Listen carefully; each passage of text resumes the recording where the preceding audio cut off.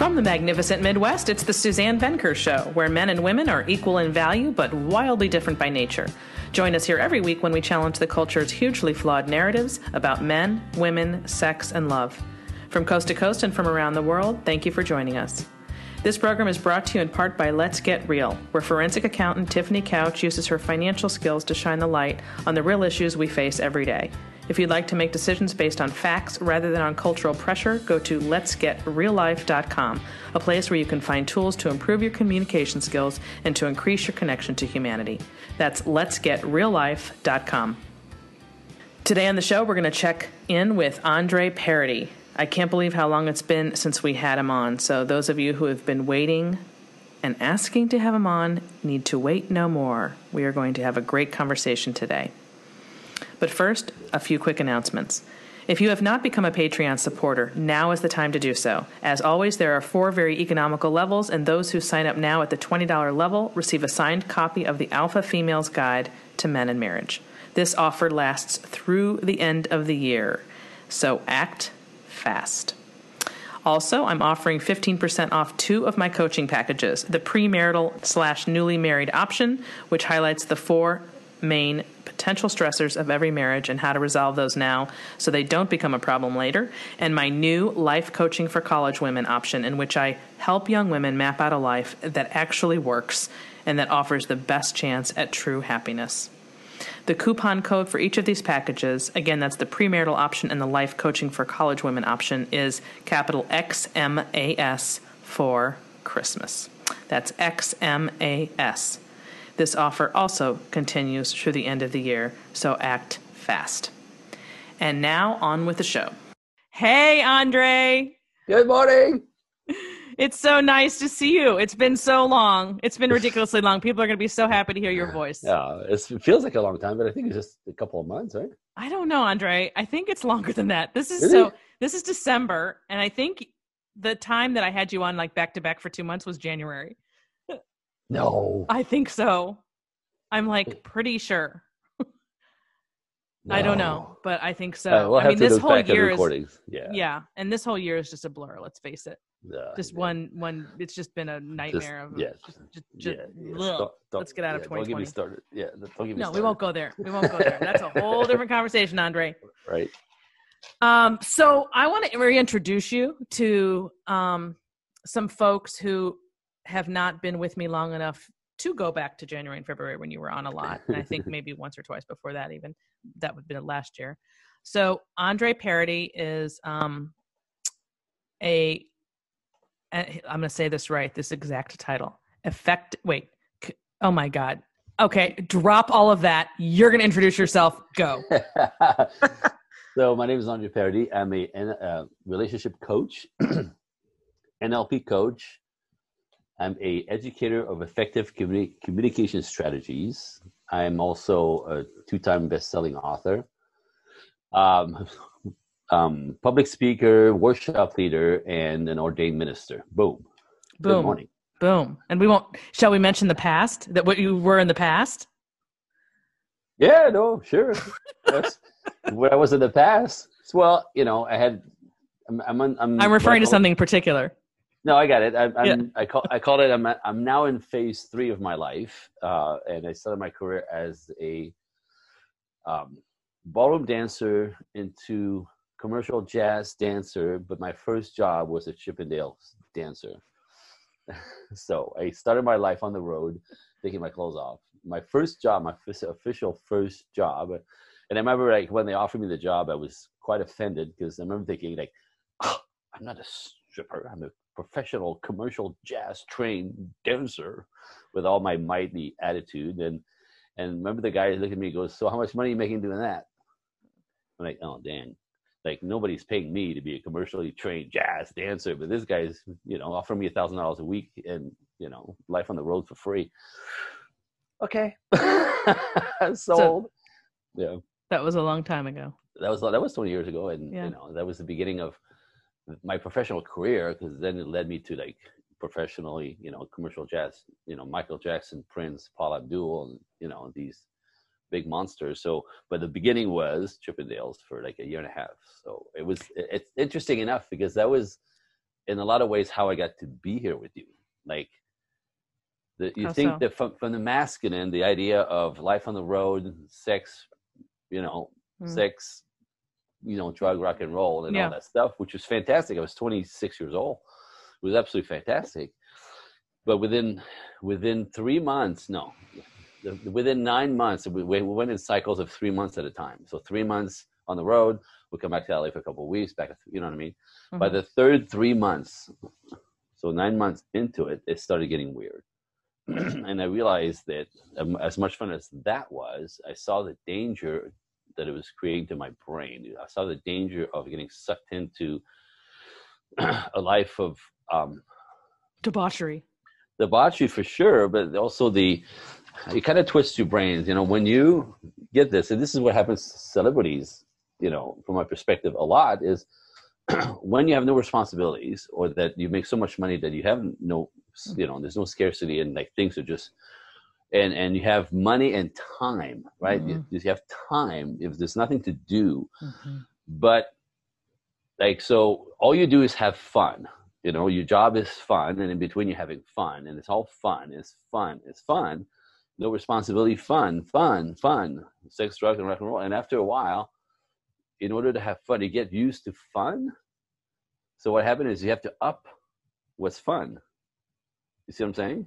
So you get a little crazier. I was just talking about this weekend, actually. You get a lot crazier, just a little bit, just because it's fun is normal. So you have to up to have fun. And up to have fun, and weeks, and so up, and this is what happens. I think I've seen it to happen to celebrities, and experienced that myself. Like, you become demented. Like, you need to have fun after a while, especially if you're a celebrity and you're isolated and you can't go in public, you can't go to the mall, you can't go to this park, right? Like, so you have to hide in your house or somebody else's house all day. So then you get your homies in. Right, and then you get the girls in, and then you get the drugs in, and it's 10 o'clock in the morning, and you're having fun. But you know what I mean? It keeps going. So that's when they get in trouble, because there's a lot of pressure in studying a celebrity, and then they have to hide. And I get it. Life, if you work twice a year and you make $16 million on a movie, what do you do with your time? And we should point out, sorry, that you're in LA. A lot of people not necessarily, Los Angeles. know that. My point was that, so within 9 months, I realized this is dangerous. And I watched myself start spinning up into this stratosphere. One of the guys had been at it for 5 years. And I remember looking at him going, I get it. I don't want to be like him. Like, he's cooked. He's done. He's never going to be normal again. He's never going to be able to have a relationship again. He's never going to be able to see women the way, in a classic way. They're all, the women that come at us all day long are a type, and he actually now believes that's women, So I wanted the marriage, I wanted the classic life, and I had to jump out, and they thought I was crazy for leaving the show, and because there was like 13 of us, like, you know what I mean? Like, nobody has that job. It's the best job in the world. It's an incredible opportunity, and they're like, "You're crazy to quit." I'm like, "No, I'm good. I'm just gonna go and do my life. This is not a job. Very interesting. It's not getting me anywhere. But I mean, it was the realization of the danger and the fact that I'm actually quite classically wired, and what I wanted was not that." So got it. Okay. Anyway, so to fast forward a little bit, if anybody goes to your site, so it's projectequinox.net. Yeah. And you'll see Andre's face right there. And then if you look around a little bit, you'll find a spot where he talks about gender intelligence, and that's the passion that both of us have today, but you have today. And so I hadn't heard it phrased in that way before I met you, so I'm going to let you just sort of define what that is for people. Yeah, and by the way, I stole that from Dr. John Gray. He's the one who... Oh, I had him on recently, and we didn't get to that. Okay. Yeah, no, but it's interesting because that term like offends a lot of people. And I think that's probably why he stopped using it. Because gender is such a bad word. Yeah. Right. So I think that's why he stopped using it. I keep pushing it because I think it's absolutely perfect and it lines up with what you and I understand. But in a nutshell, gender intelligence, and I say this, our culture has everybody wired, in the me kind of stuff. You know what I mean? Like how, and it's without blaming anyone necessarily, but there's a pulse in our culture. That women are victims and men have to like line up with them. Otherwise, he's a dude, whatever, right? and the guys, as you know, they're just going to back up. They don't understand anymore. So the guys don't step in, and the women are like frustrated in all kinds of ways, and assuming that the guy should be doing it her way is what I see all the time. That he should be sensitive, he should talk more, he should connect more. You know, he needs to do it her way. He needs to do it her way. He needs to do it her way. Otherwise, she's not okay. If she's not okay, then it's his fault. If she's not his fault, then, you know, she asked her girlfriend, and she said, well, obviously, you know, he's unavailable emotionally, so break up with him. Like, no, right? That's not at all.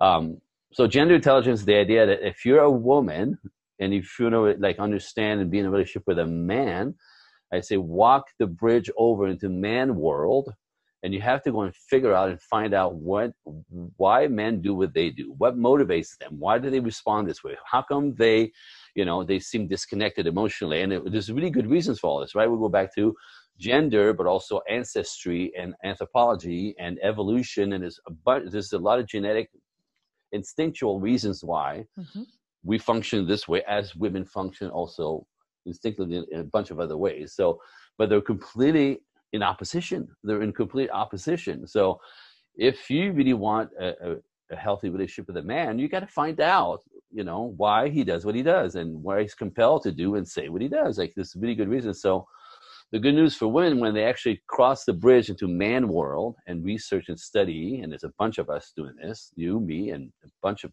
other people that had the finger on the button, women will find out that half the stuff, at least half the stuff they've been taking personally, goes away. Because it's not about you. That's not your fault. He's not doing this to you. He's just a guy. You know, like, at least, like, so there's a lot of relief of, oh, I thought he was, oh, but that's so sweet. Like, I can't believe he, you know, and what he's compelled to do instinctively, what he's compelled to provide, it's amazing. As opposed to making him wrong, go find out what he's compelled, right? So that's one way. And it's the same thing. I teach men the same thing. Like, you know, if you want to understand women, they always say, I need so very little. Why can't he give me what I need? Well, what's that mean, right? Because guys don't understand little, right? They quantify everything. So go find out what women need. Go find out why. Go find out her instinctual, like, need and grasp the things she's attached to that makes no sense to you. And then, like I said, when you both come back from crossing the bridge, you can meet in the middle and now have a chance at, oh, okay, and start, you know, I keep referring to... It's like speaking each other's language. Speaking each other's language, and also learning to dance together, right? You're two separate entities coming together for a new entity called the relationship. So now we're partner into dancing together. It's like dancing. When you start dancing together, you step on each other's toes, and it's clunky, right? So... Yeah, and the number... excuse me. The number one impediment to that, in my opinion, has been this, of course, and we've talked about this endlessly, the message of equality, which undergirds the whole thing that you just described, because it connotes or suggests sameness. And that is what the millennial generation in particular has been raised to believe, which you can see firsthand in coaching, where essentially my couples are living like roommates. I don't necessarily mean they're not having sex. I just mean they're living, their monies are separate. They are thinking of each other as mirror images of themselves, as though they are just the same human with a different body part. And that mindset is what's screwing everything up. So when I come along to teach exactly what you're talking about, it changes overnight. They can put something into action of what you're calling gender intelligence, or what John Gray did, and see immediately what it does, but they've never been taught. They just simply haven't. So they go into it with this completely different mindset. And what I wanted to ask you about was this guy that I was introduced to just this morning. Actually, I already watched a couple of his videos. His name is Kevin Samuels.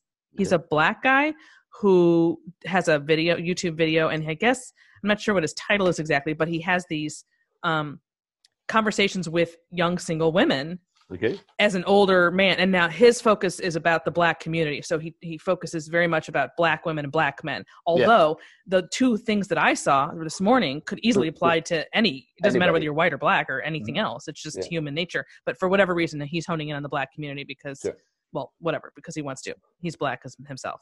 So it was interesting watching that, because what comes through in probably any of his videos, but the two that I saw this morning were that, I don't know how old he is, but he's talking to roughly 30-year-old single black women who think they have it all going on because they have a PhD and they make six figures and they cannot find a man and can't figure out why. And he's having to explain in layman's language, the way that you and I do, why that is.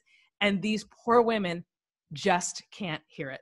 They cannot wrap their brains around what he's saying. It was fascinating to watch. See, I deal with this, you deal with this behind the scenes, but when you watch two people discuss it on camera like that, I found it fascinating because it's so clear on one end and so completely confusing on the other that you think, oh my God, the disconnect is just enormous. Yeah.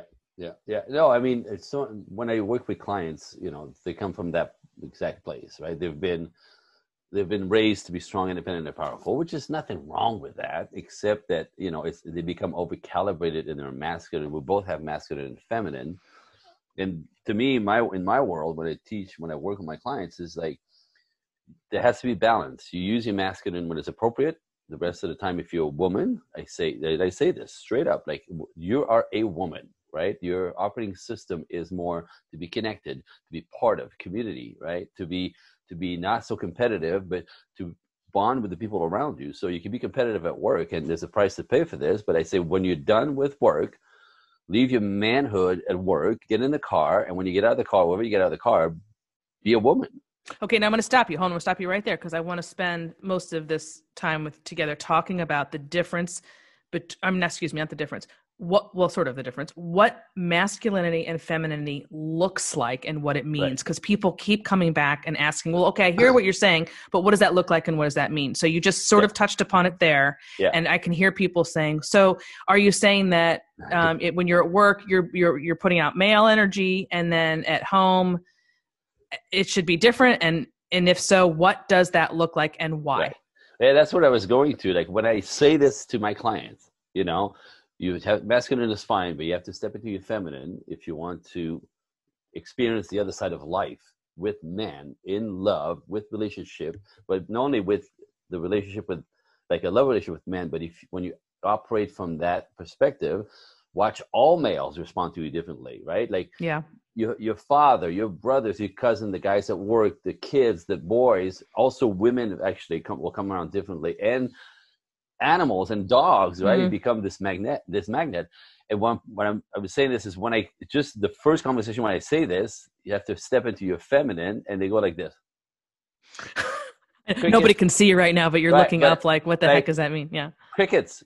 They have no idea what I'm talking about. I think they only think that means high heels and painted nails or something. Often get this, and depending on the calibration, I've heard this so many times. They go, oh, so you just want me to dumb it down and wiggle my butt like Marilyn Monroe? I'm like, is that what I said? That's not what I said. Why? Where are you going with that? Like, that's not what I said. I said, you have a problem. You're calling me because something's not working, and I'm telling you, as you know, this is probably what's happening. So let's go see what that looks like and why, but they go right to, wiggle my butt. What they've been taught to associate it with. And dumb it down. Yeah. I'm supposed to dumb it down for some dude because his little ego can't handle a strong woman. I'm like, that is not what I'm saying, right? But if you're going to have that attitude, well, here we are, right? You're exactly. Who's going to deal with that? Right? Like, so for the masculine is, if we're going to break it down, left lobe, it's linear, it's direct, it's competitive, it pushes through, it creates, it penetrates, it forces, it controls. That's the masculine, right? The feminine is the flip side, the right brain. Again, we both have both, and they're calibrated differently for most men. They're more masculine, but not necessarily, as we know now, and the same with women. The feminine is more creative, it's more going with the flow, it's more experiencing life, it's more being to be able to be vulnerable and receptive, magnetic, and all this stuff. So there's a letting go of anything from the feminine side, much more so than to be controlling and pushing. Now, we know now that regardless of your gender, by the way, there's two. Don't get me going. Oh, yeah. Sorry, that went over my head for a second. Oh, my God. No, that's definitely a different conversation. Don't get me going again. So depending of the body that you're in, you will be born somewhere on the continuum of a little more or less masculine and feminine. Fantastic. Right. And the problem is when, as a woman, if you train yourself through the culture, through your mother, through your friends, through no real teachers, mentors, or the even media. like a daddy, right? It starts at home with daddy. Yep. If a daddy's not, if daddy's not present or he's bad or dangerous or you don't feel safe with him, you're going to have to take care of yourself, and throws you in your masculine. So often it's circumstantial. One of the things I love the most about my work is when I can explain a woman how she got to be that way. Mm-hmm. So go ahead and do that. I love the way you do it too. Well, it's great. Typically we have to figure out what's happened in her childhood. Like it takes me like 10 minutes and I'm there because it's ABC, right? Did you have, was he present?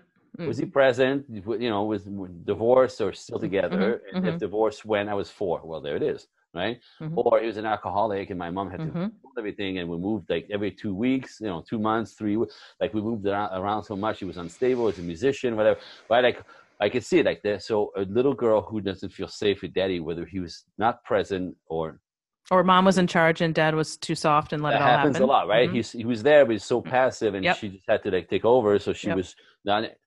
So then there's different levels of, I want to say, injury, at that age that sort of makes us, all of us, by the way, make decision about life, make decision about relationship, make decision about love, make decision about who we are, right?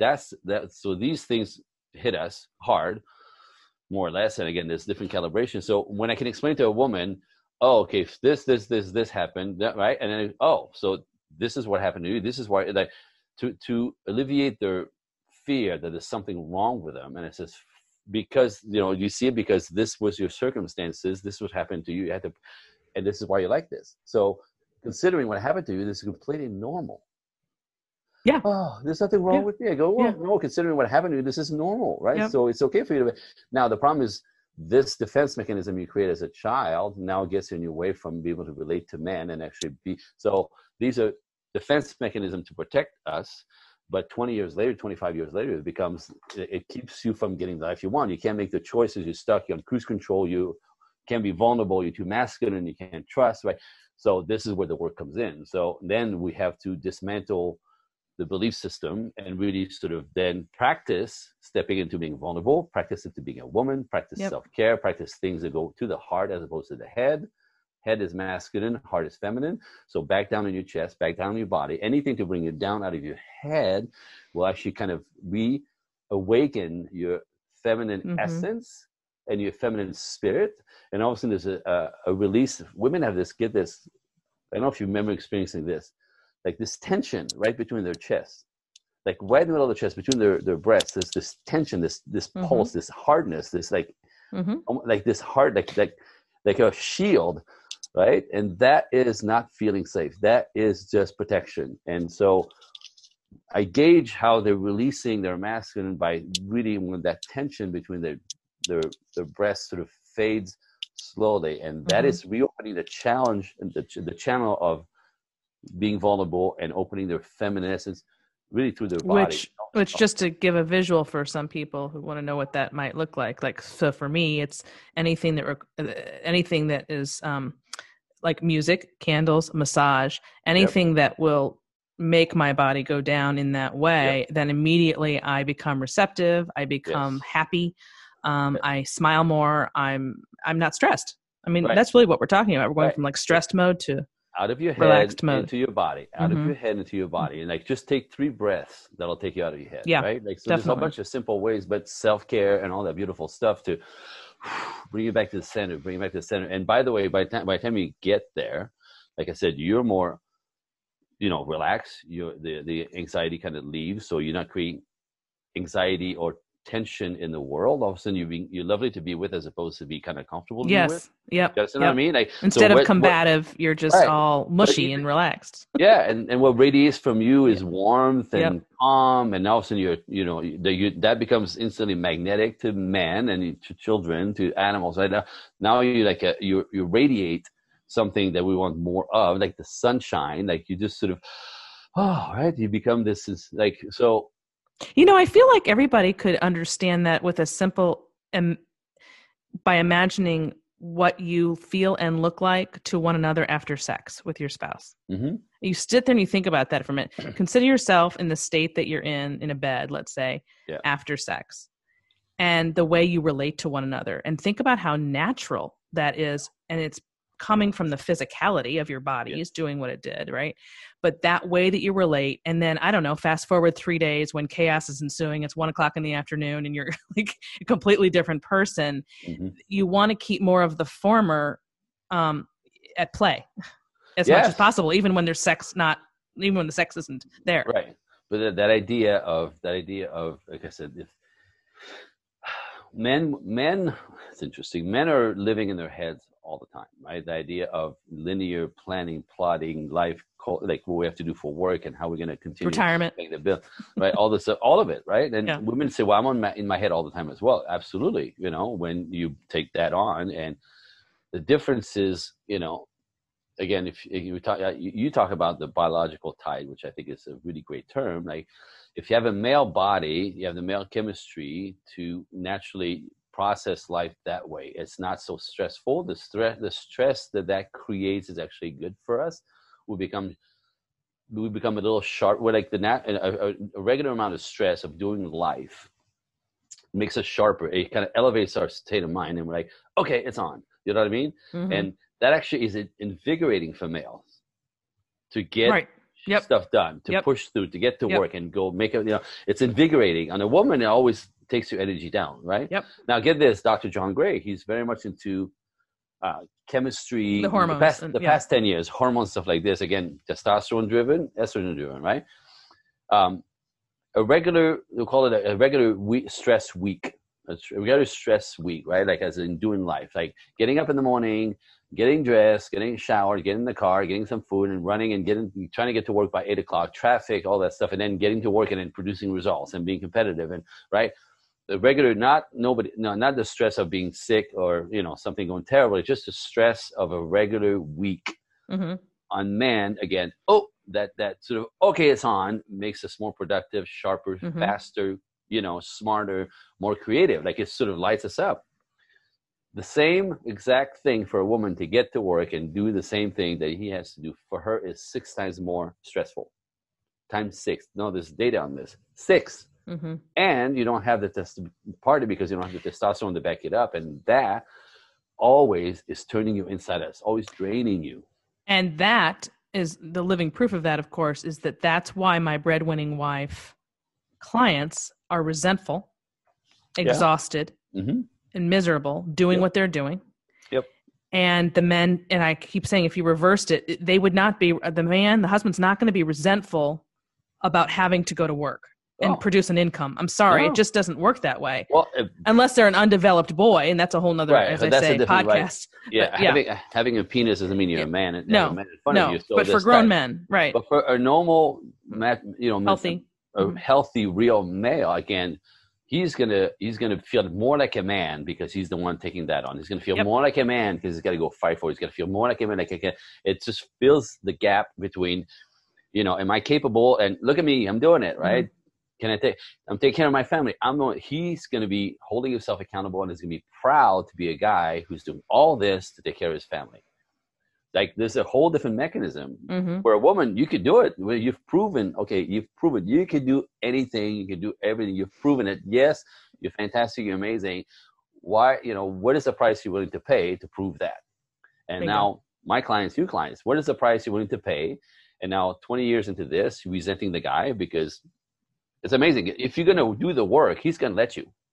I know. So that's a really important point. That's a really important point because mm-hmm. people will ask me all the time, so how come my husband wants me to work or lets me work? Now, I shouldn't say it that way. It's not about letting you. I understand. Why do they not get in my way, or why do they even expect it or ask it if they really don't want me to be replacing them? Right. In other words, you know what I mean? Yeah. And I have to explain that they're going to do ultimately what you want because they want you to be happy. And if they think you're working and that makes you happy, and they're not often making the connection that your misery and your resentment toward him is because you're working so much. Yeah. They don't even get it any more than you get it. Absolutely. It's so instilled in the culture. Yeah. And, and there's another thing, that most don't understand. We're talking, this is Alison Armstrong's work, like, as far as like, instinct and like the pulse of life, and what motivates me is different than motivates you. So you've been trained to be aggressive in business, competitive woman in the world, and that makes you feel really good because you're creating results and, you're independent. And then, it's just you feel important. Feeling important, but also a feeling of safety. Like if anything happens, you can take care of yourself. Mm-hmm. So you're not vulnerable too, Mm-hmm. but if you're not vulnerable, this also creates another all set of problem. Anyway, but get this, for the masculine, it's incredible. And I know this because I have a male body, and somebody has to describe it to you for you to get it, even as a male. For the masculine caveman, if something isn't urgent or super important, it doesn't matter. For the male, there's always a very acute awareness of spend of energy. And the body, the male body, the caveman, because he's going to have to go chase the mammoth, and hunt for 3 days, and it's going to take a huge amount of energy. In between those times when he's going out there to fight, push, hunt, conquer, fight the other tribe, whatever, in between those high energy demand times, he sits and recovers and rebuild his testosterone. Dr. John Gray talks about this. It takes like 30 to 60 minutes. When a guy comes home and sits on the couch, and you go, what are you thinking? He's like, nothing. Like he's actually in rebuilding his mm-hmm. chemistry mode. He does something big. He has to sit, recover, mm-hmm. Chemically, literally mm-hmm. testosterone rebuild, mm-hmm. and then he goes out again, right? Yep. And the thing is about this, so there's a constant unaware, but there's a constant, the body knows when to stop. The body knows when to recharge. The body knows, sit, right? Women don't have this. You don't have that awareness of your energy. So you'll go all day till you fall over at 11 o'clock and now you're available to no one, mm-hmm. especially him. So for males, that's in the body. So when you take everything on and you won't ask for help and you will take, you won't ask because he's not going to do it right. You're going to have to explain it and it gets on your nerve. So never mind, I'll do it myself. You're training him to do nothing. And his body will go, fantastic. I'll do nothing. I'll sit here till I have to go and fight something. But if you take it on too much, you find yourself with a guy who does nothing. And if he goes to work, you're lucky. Right? Like that's perfect. That's a perfect way of explaining it. I wish, I have some. That's what happens. So women will say to me, well, in that understanding of energy, can't they tell that we're killing ourselves over here? And how come mm-hmm. they don't step up? Right? Because we assume you're not asking me, you're happy to do it, or you don't mind doing it, or, it's on, I'm not going to fight with you again. And it's not, again, one woman last week said to me, like, that's really selfish. And I go, no, it's instinct. He's mm-hmm. not thinking about this. You're not asking. Why would mm-hmm. he? He thinks you want to. Mm-hmm. You got this, right? So, and then when you do ask, you're ranting and raving or nagging about it, and that's not going to. That's not going to work. It's not going to work. So, yeah. So there's a way to do this properly, but if you keep saying to yourself, "I got it," because I don't want to explain it, you're training him to do nothing, and his body, his chemistry, his instinct will go fine, and I'll sit here till something comes up. That could be dangerous. That I have to handle. That's great. I love that. Again, explanation. It's not selfish. It's not selfish. It's not shallow. It's not rude. It's not crappy. It's not, why doesn't he come to my rescue? Can he tell? He can't. When you got married, things were perfect. You were both in love and life was good. Then somewhere along the line, everything changed. She changed, or maybe he did. Either which way, now your relationship feels, hard. I coach husbands and wives who feel lonely, disrespected, or misunderstood in their relationship. So many women today are desperate for their husbands to step up to the plate, to make a decision and to stick to it, to lead rather than to follow. Ladies, you have the power to make it happen. Men respond best to women who are grounded in their feminine core. As for husbands, so many of them want their wives to stop nagging and to just trust them, to smile more and to complain less, to look at them the way they did when they were first dating. Men, you have the power to make it happen. Women respond best to men who are grounded in their masculine core. The secret to lasting love rests in the masculine-feminine dance. Once you master it, your relationship will no longer be difficult. You'll be moving with the biological tide rather than against it, and that makes marriage smooth sailing. If you're struggling in your relationship, if you feel frustrated or alone, I can help. Just go to SuzanneVenker.com, that's SuzanneVenker.com, and click on the coaching button at the top. Don't wait another minute to acquire the mindset you need to find love and to sustain it. It's so much easier than you think. That's SuzanneVenker.com. Which goes back to our whole point about understanding the opposite sex and how not equal they are to you, because gender intelligence, yes. Yeah. because they are a different sex is critical, absolutely critical to the success of your relationship. If you don't have it, you will fail. It's that simple. And, because imagine, the flip side, imagine when you don't understand what his body's doing, right? Because there's a certain consciousness and there's an unconscious of the, the human animal, we call it. Like, if you take that personal, now he's the bad guy.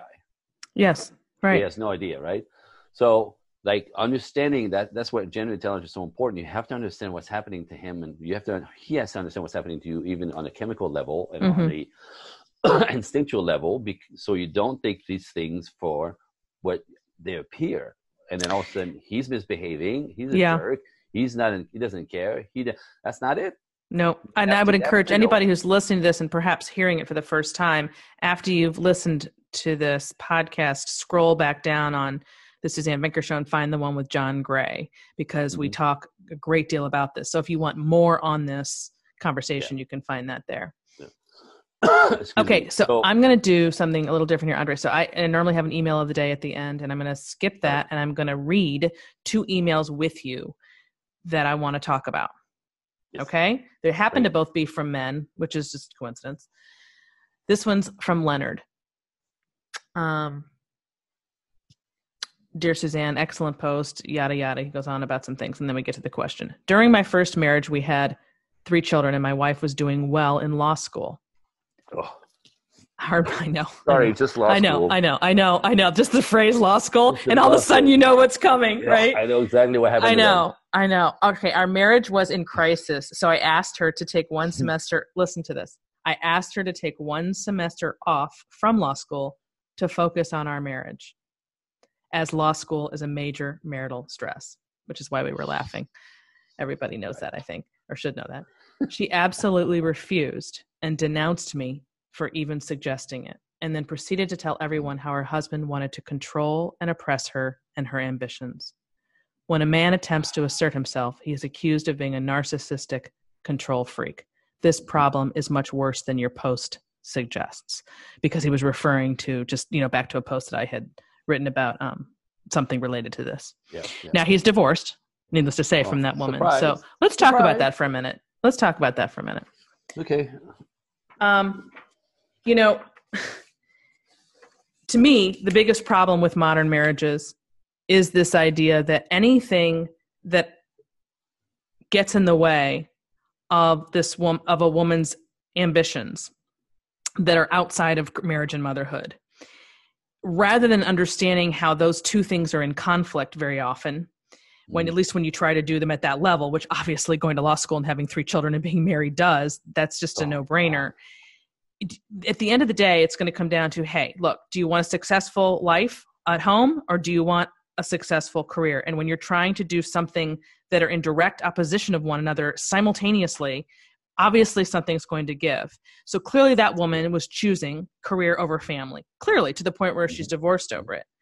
That the idea that he would suggest taking a semester off, if your immediate brain goes to an oppressor, that tells you all you need to know about where that woman's head is, and you're not going to remain married, obviously, because your entire mental marital mindset is flawed from the get-go. Mm-hmm.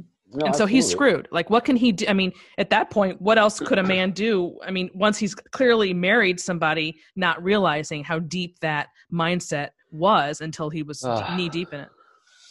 Yeah.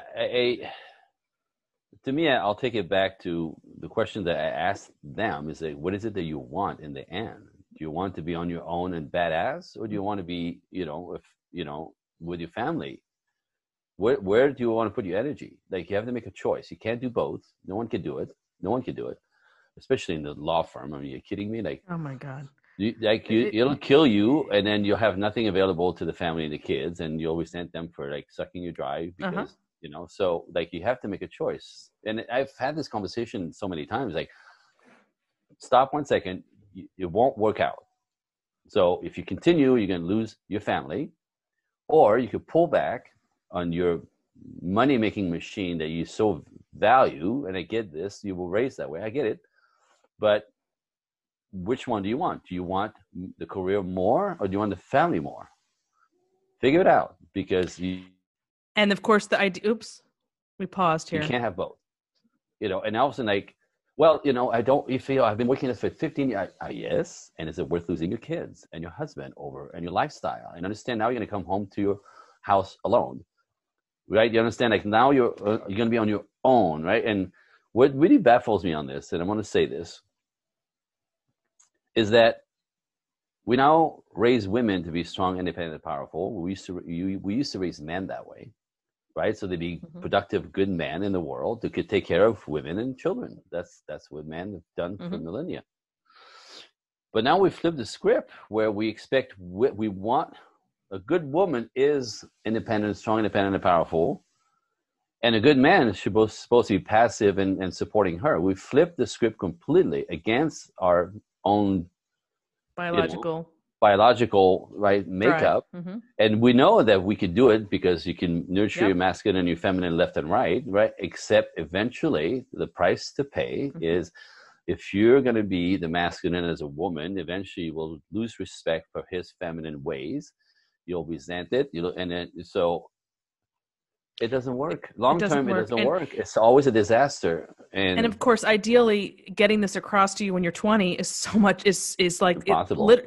It's frustrating because it's impossible to penetrate at that age, given what we are up against with that message, because it's coming at them from everywhere. And they're not necessarily ready to receive it. On the other hand, if you don't, then 15, 20 years down the road, they're in this boat that I just described from this email.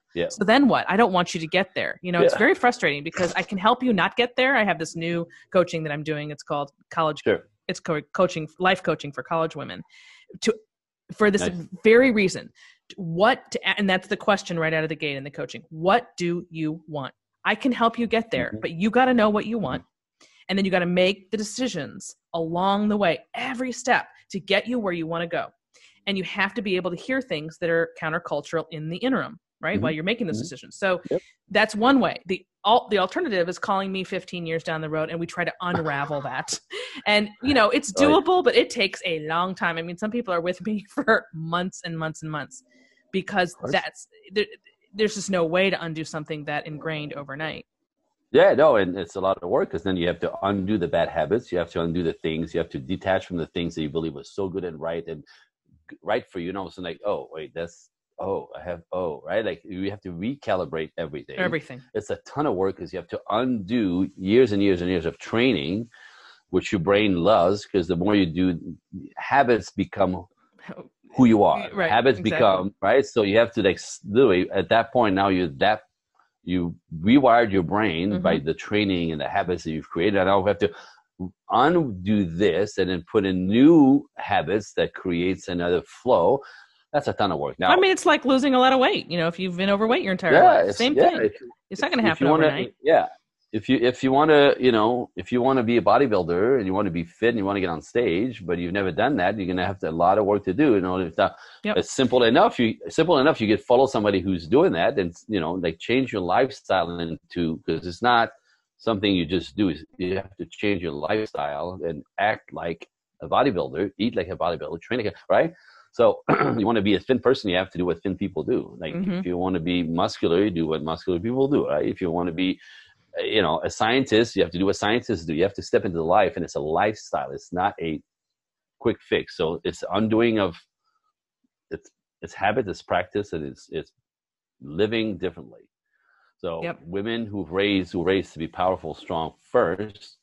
Again, all of my clients, 35 plus, and the young girls are they're too young in a lot of ways. They don't want kids yet. They have to get to find out who they are and produce what they do. So they're not. But it's the women who, whether they had the conversation with themselves or not, realize at 35 or so that they want a relationship, they want babies. They just never of course put the time into it. And but like, how do I do this? Right. And not only that, but I'm so masculine. Their options are considerably fewer 10 years in. Which is what, going back to that original guy, I'll mention that name again if anybody wants to look him up. Kevin Samuels. That's exactly what he, I mean, it was really interesting listening to him because he just gave it straight to these 30-year-old women who just think they should have the cream of the crop at 30 and 35 years old. And he has to explain why they they're not all that, and why the kind of men that they're looking for are not going to look for them. They want these high earning, right, top men. And of course, those men aren't looking for women whose eggs are stale and who have another child with someone else. And he has to explain this to them. And I guess that's why he goes into he specifies on the Black community, because of course there's so many illegitimate. Fatherless. And so, okay, we're going to do one other email. And this one's from John. And this has to do with the masculine feminine dynamic that we've spent most of this time talking about. Yeah. Hi, Suzanne. I love your show. I wish I had known this material before the failure of my own marriage recently. And then this is really interesting. He's talking about the challenge in their marriage was of the stay-at-home mom situation, which he calls a prisoner's dilemma for men, which at first you're kind of like, what? But let me explain what he said. Our situation was that we both had equally paying jobs where we could flex our time to both 50-50, split care of our daughter. She was required by her workplace, his wife, to go back to work for 6 months to keep her benefits. After the 6 months, not knowing about female evolutionary biology at the time, I encouraged her to stay in the 50-50 situation because it seemed to offer the best of both the financial and childcare worlds. But this created resentment. And I noticed in her, and I noticed myself having challenges with this resentment from a male perspective. After a few years of the situation, she looked for greener pastures and had an affair, and we are now separated. In retrospect, it's very sad because I realized I was a very good husband to her, but I didn't know that listening to her and how she and I had both been brainwashed by the culture, as opposed to listening to her biology, would be our downfall. Oh, isn't that terrible? Ouch. It's just so sad because it's so fixable. It was so fixable under the right circumstances. It happens all the time. I know. No, I see that quite a bit because now options that women have, and sometimes they get a better deal, at work than he does, right? So his job is predictable, and he's sort of at the pinnacle of what he's going to do at that point. And now she gets a promotion, and then she gets this, and she has to, And he's thinking from what he would do about her job, what he would do from a male perspective. Right. That's what he basically meant. I was just thinking about the money and the feasibility. Right. No, again, but this goes back to what we talked earlier about. If he doesn't have to do it, he won't. Exactly. If he doesn't have to do it, he won't. So if she comes in with okay, bring this much, which means you're going to live in this lifestyle and we're going to get these bonuses. He's like, wow, that sounds like a great idea. Yes. And the idea that she should be contributing as much as he is makes his life easier. And that her response will be the same as his. Right? Physiologically, that he didn't know she was going to become resentful over it. He's like, well, it sounds like a great plan, right? Yeah. You've been working on this for 5, 6, 10 years, so go, girl, right? And get those benefits, and we'll roll with that. You might as well keep going because look at our lives we have, right? And then as he pulls back, right? Because he doesn't have to, or whether he just stays the same, and there it is, right? Like he probably had a sense really quickly that he lost part of his wife in that. Yeah. Thought, okay, you said it's so cool. Like again, the logic of it has nothing to do with the heart of it. Definitely. And again, so and he's thinking logically. Really aware, not knowing that it was going to backfire because it just made sense. And you go, girl, and he's supporting her to be all of she can be, and of course she wants to be productive. And again, that's all masculine. Now, okay, here we go. Man on man eventually falls apart. Man on man falls apart. And again. And I say this a lot, and I'm going to say this to your listeners in case they misunderstand. We're not talking you and I going back to the 50s. We're not talking about, go back in the kitchen, get an apron on, and just be the good. No, that's not what we're freaking saying.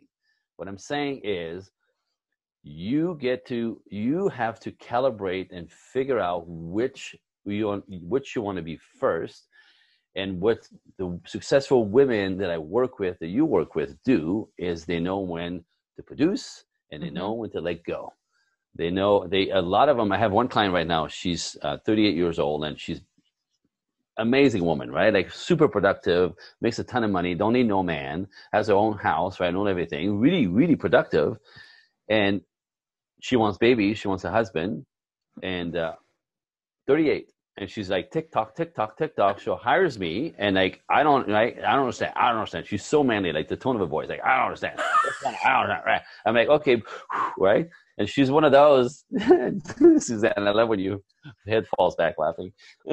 But then I go, okay, I got it. Went back, and her daddy raised her to be a man, because her daddy resented. Interesting, her daddy's resentment, because he struggled his entire life to support his family, that he resented having to support his family the way he had to. He had to work this many, and like he never got his stuff together, so he could actually make some good money. So he had to work 3 lousy jobs to support his kid. Sense.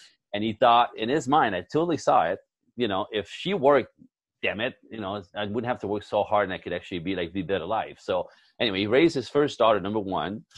Interestingly enough, the first born, male or female, is typically raised to be masculine and handle and go and push and be productive. It's just how it is. So that's her. But with the push of that, he said, you need to stand on your own. You don't need to be a burden or no. Anyway, so that's why she's so badass, fantastic. But now she's like, men don't want me. I don't. Anyway, so 38, and within 2 months, that girl who's like went into, excuse me, I don't know how to put, the card in this meter for my parking. She's on a date with a guy, because she started COVID, right? Dating 3 guys right now. Yeah. Okay. This is right now. This is right now. My client current right. And she's like, understands the magic of her feminine, and to make men step up and be heroes and step into their instinct. And this weekend she went on a date in a place where she knows her favorite restaurant, but the guy didn't know this and made the plan. And this meters with the card, right? That kind of stuff in the parking lot. And she's like, I don't know how to do this. She knew. She goes, I could have done it before, faster than me asking some help about this. I could have done it faster. I know exactly how to do this. Yep. But she's like, I just stood there and did the girl thing. And she understands that it's not dumbing herself down. It's to trigger him to step up and be a hero. And all of a sudden, he feels like a man when he's with her. And that's those small little. And there's only 2 ways to approach that same scenario, and you just described them. One is to understand the value of doing that and what you get from it. And the other is to be resentful of the fact that this is, quote unquote, the way it has to be done. Right. And you have this attitude of, well, why can't a man just get over it? And just the total refusal to accept nature and what is. And that fighting of nature is why you are single or unhappily married or whatever the case may be, because you're fighting nature instead of just embracing it and going with it. And it takes a lot of, I know so much of this comes down, in my opinion, to maturity. Because, there was a time when mothers passed this on to their daughters about men and how to work with it, especially. I think we've talked about my big fat Greek wedding. Did you ever see that? Yeah, I love it. Great messages in that movie about this kind of stuff. Yeah. And you used to tell that to your daughters, and it was fine. But since that's so not PC to do anymore, nobody's passing that on. Right. And the idea that you would, young women get upset by it, but give them enough years and they're ready. Like this woman, they're ready to hear anything. Yeah. Anything. Yeah. And, she's not trying, now that she gets the dance, right? This girl is smart. She is smart. And instead of going, you want me to do what? I go, I want you to do what works on man. This is gender intelligence. What works on man is when you ask for their help, it makes him feel more manly. Makes you feel like hero. It's an instinct to provide. It's an instinct to show up for women. Instinct. You don't have to manipulate them. You just ask for help in little ways, and in big ways. But in the beginning of it, getting to know a guy, when you trigger his instinct to go, I don't know how to do this, and he gets to do it, he feels like a man with you. So when you pull all those strings of instinct on men, and same with women, but you both don't have to know it. Just one of the two. As long as you understand it and do it, will work. You pull out his instinct to be a man. All he knows is, as a woman in the world, the woman he's dating, the woman he's seeing, is that when he's with her, he feels more like a man. He doesn't know why. He can't explain it. But when she's present, somehow he feels like a man. He feels more like a man. He feels like a stud. He feels like a hero. He has no idea what's going on, but she's just pulling the string of his instinct to provide. And all of a sudden, guess what? This is how you become relevant. The women are always like, why does, what makes a guy show up and stick around? That. So it's not about feeding his little ego. That's such an offensive thing. I know. Offensive and childish.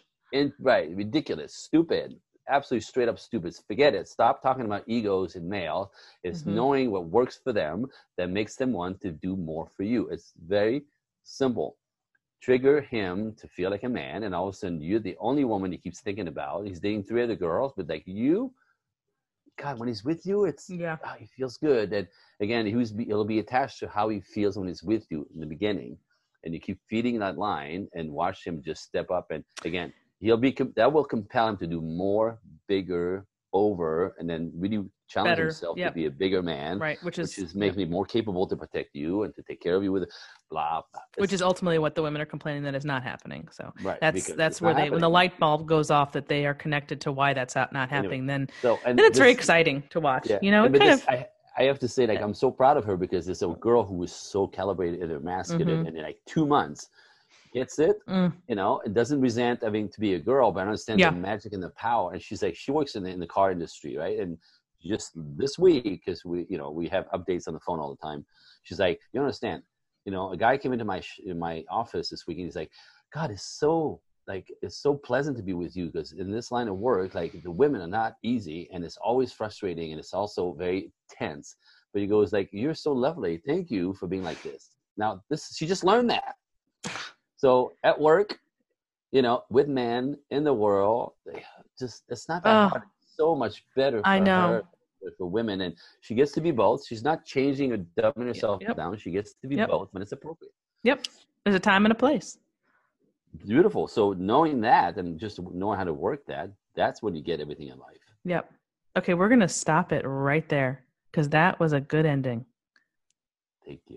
That was a really good ending. It just happened. So I need to have you back earlier rather than later, which I promise I will do, because I know I'm going to hear from people who are going to be like, you have to have him back. I love to hear you guys talk. So, and it is fun, I have to say. It's always more fun for me when I know the person personally. You know, I get a lot of guests on, although this month I've done just me, but generally speaking, I have a lot of guests on, and most of them I don't know personally. About 30% I do. And there's a distinct difference when I know you. It's kind of fun.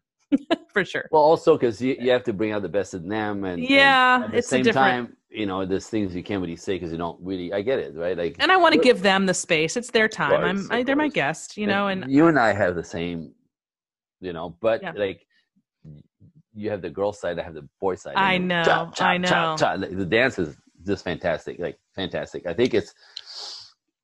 I think that 6 years ago when I heard you, I got on the phone with you, woman. You're speaking my language. I need you. I know. I foresaw that somehow, that, you know, because we can play both sides of the coin. I know. And we're talking about potentially doing something together in the new year, right? Yeah, no, absolutely. So that's work in progress. Again, because I lost Tess, the things are getting sticky. I have to rearrange this somehow. And I'm not sure I really completely lost her, but it's been really sticky the past week. It's hard to lose your assistant, that's for sure. Well, I don't think she doesn't want to be lost, but the reality is she's working so much on the flip side that there's only I get it. Either we'll work that out or we won't. But when we do that, if we do that, we'll come back on the Suzanne Venker Show and tell everybody about what that is and have a conversation and get them excited about what that looks like. But we're going to put that on hold for the moment. Okay, awesome. Thanks, Andre. We have 3 months to get there. 3 months. Okay, cool. Awesome. Thanks, anytime. Andre. So great to see you. We'll chat soon. For sure. Okay. Be good. Okay. Bye. And that ends this hour of the Suzanne Venker Show.